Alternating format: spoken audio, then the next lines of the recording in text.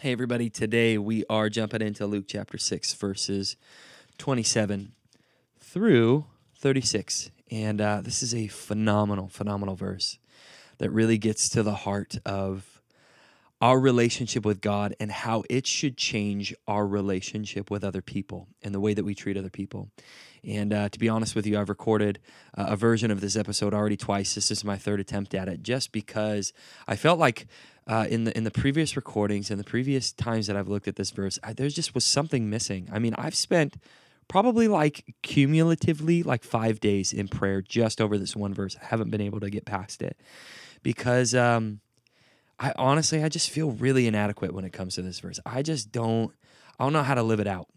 And I think a lot of times when we read the Bible, and hopefully this gives you a little bit of just a little freedom, just because I struggle too. I think when I read the Bible and I read the scriptures, I'm just like, man, there's so many things I just don't know how to do.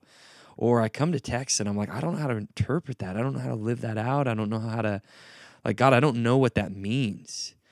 And it gets frustrating. Honestly, like, let's just be honest. Sometimes the life of a Christian, life in God, when you really pursue Him, it's frustrating. It can be really frustrating because you open up your Bible and you don't understand the words. You don't quite get it. You have nobody to really help you work through it. And that's why I'm here. But sometimes I can't even work through it. Sometimes I read the words and I'm like, God, I don't know what to do. I don't know how to do this. I don't know how to live this out. So that's just my honest feelings about this verse. This is a tough one, but we're going to power through this. And I think I've got some insights that can help us. Here's what it says. And this first verse will stop you in your tracks. Here's what it says.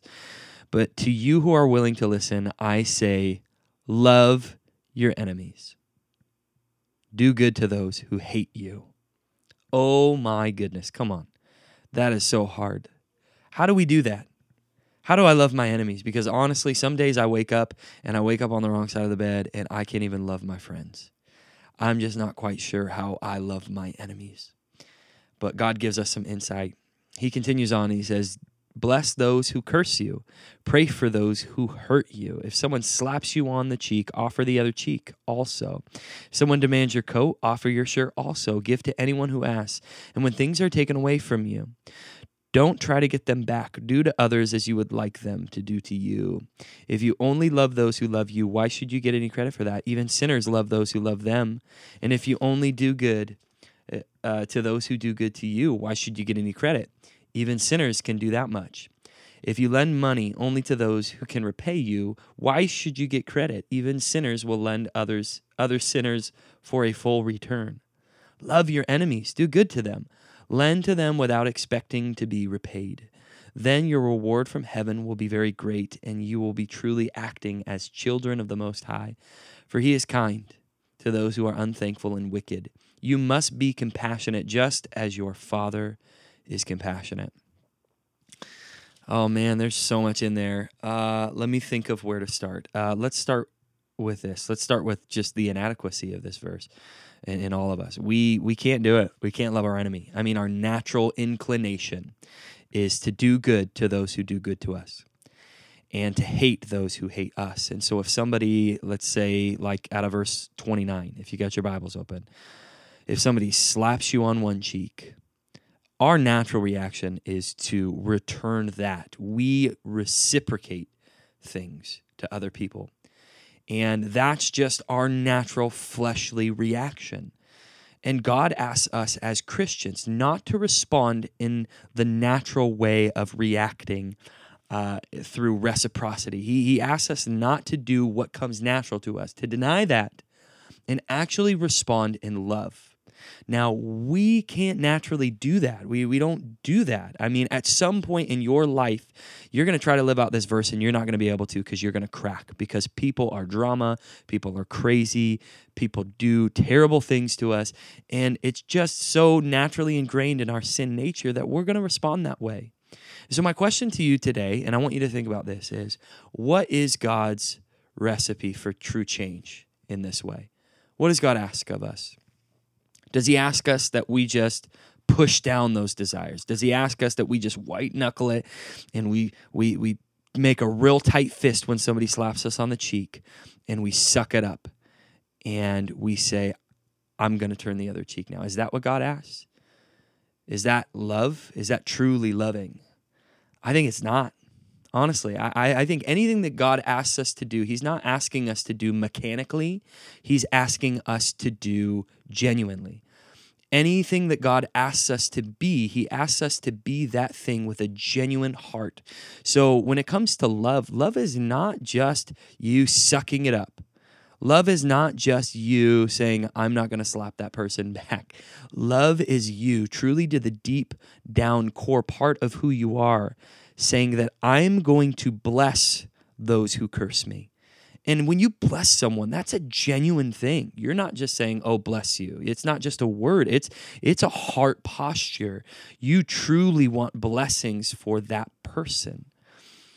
And so how does one change that part of themselves? Well, I think God gives us a few ways to change the core of our heart to where we don't respond in the way that we naturally want to respond.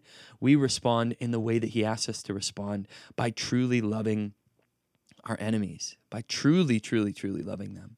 And let me just give you some insight. When you interpret a verse, when you go to look at something like this, I think one of the best ways to interpret what God is trying to say is to look at the larger themes of the entire chapter. So look at the verses that come before this verse. Look at the verses that come after this verse. What is the argument that God is trying to make? What is the teaching that God's trying to give? What are the principles?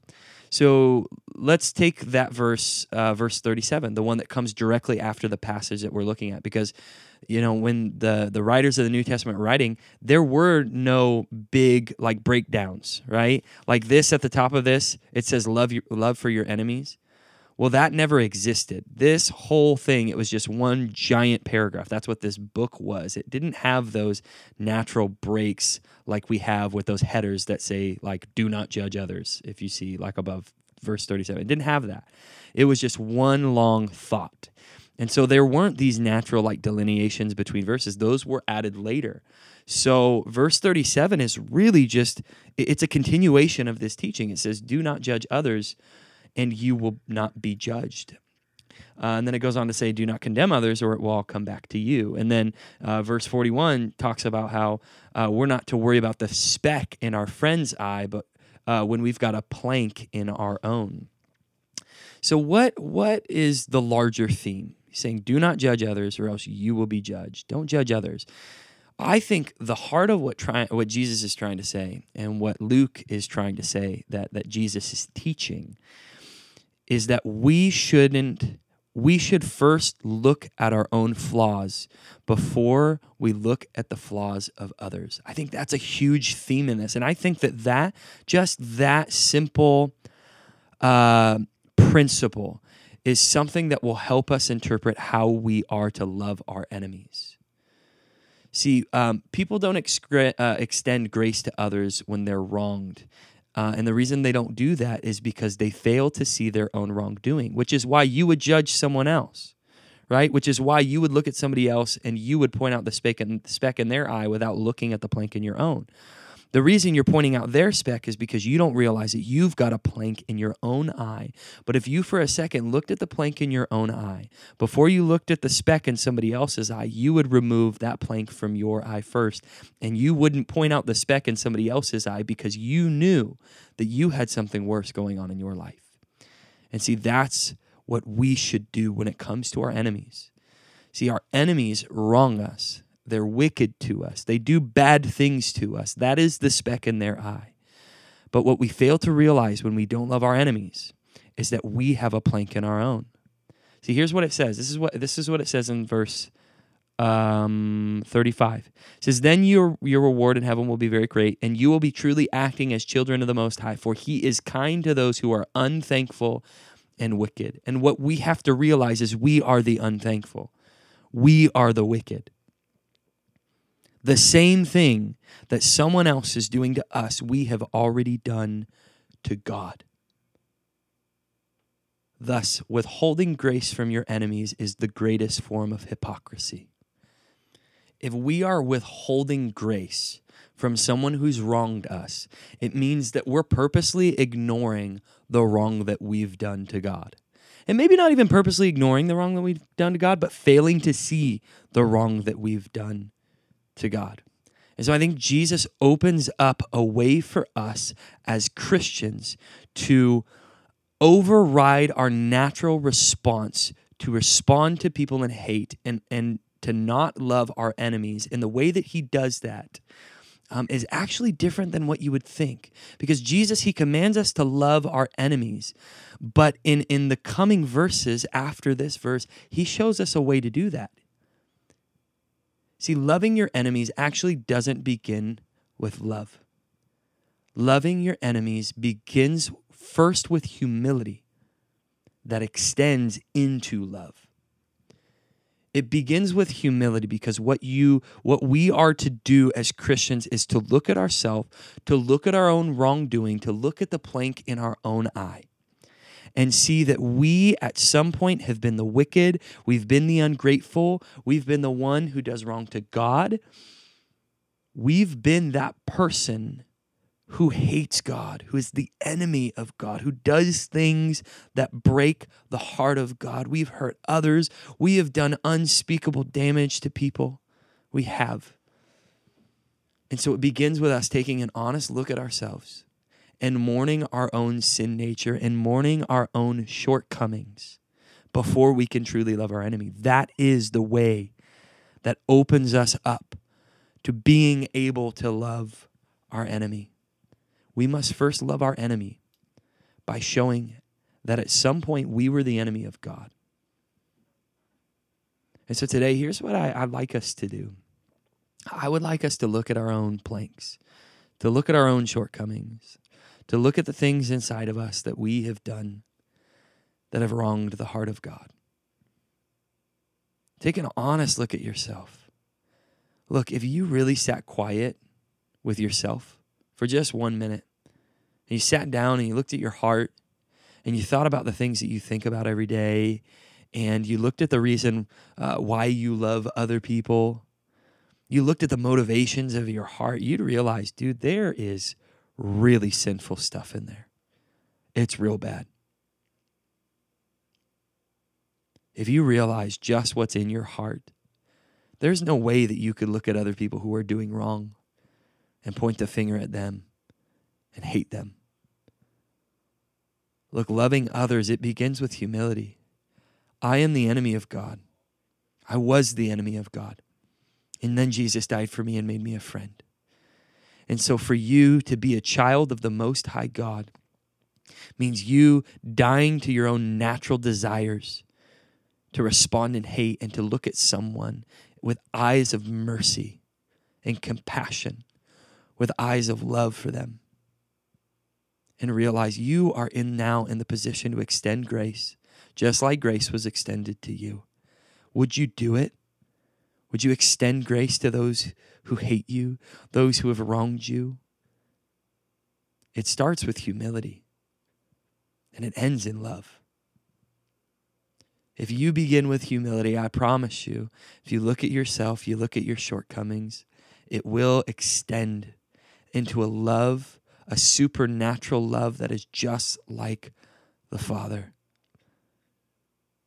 I think, and this is a bold thing to say, but I think what we need is not more love.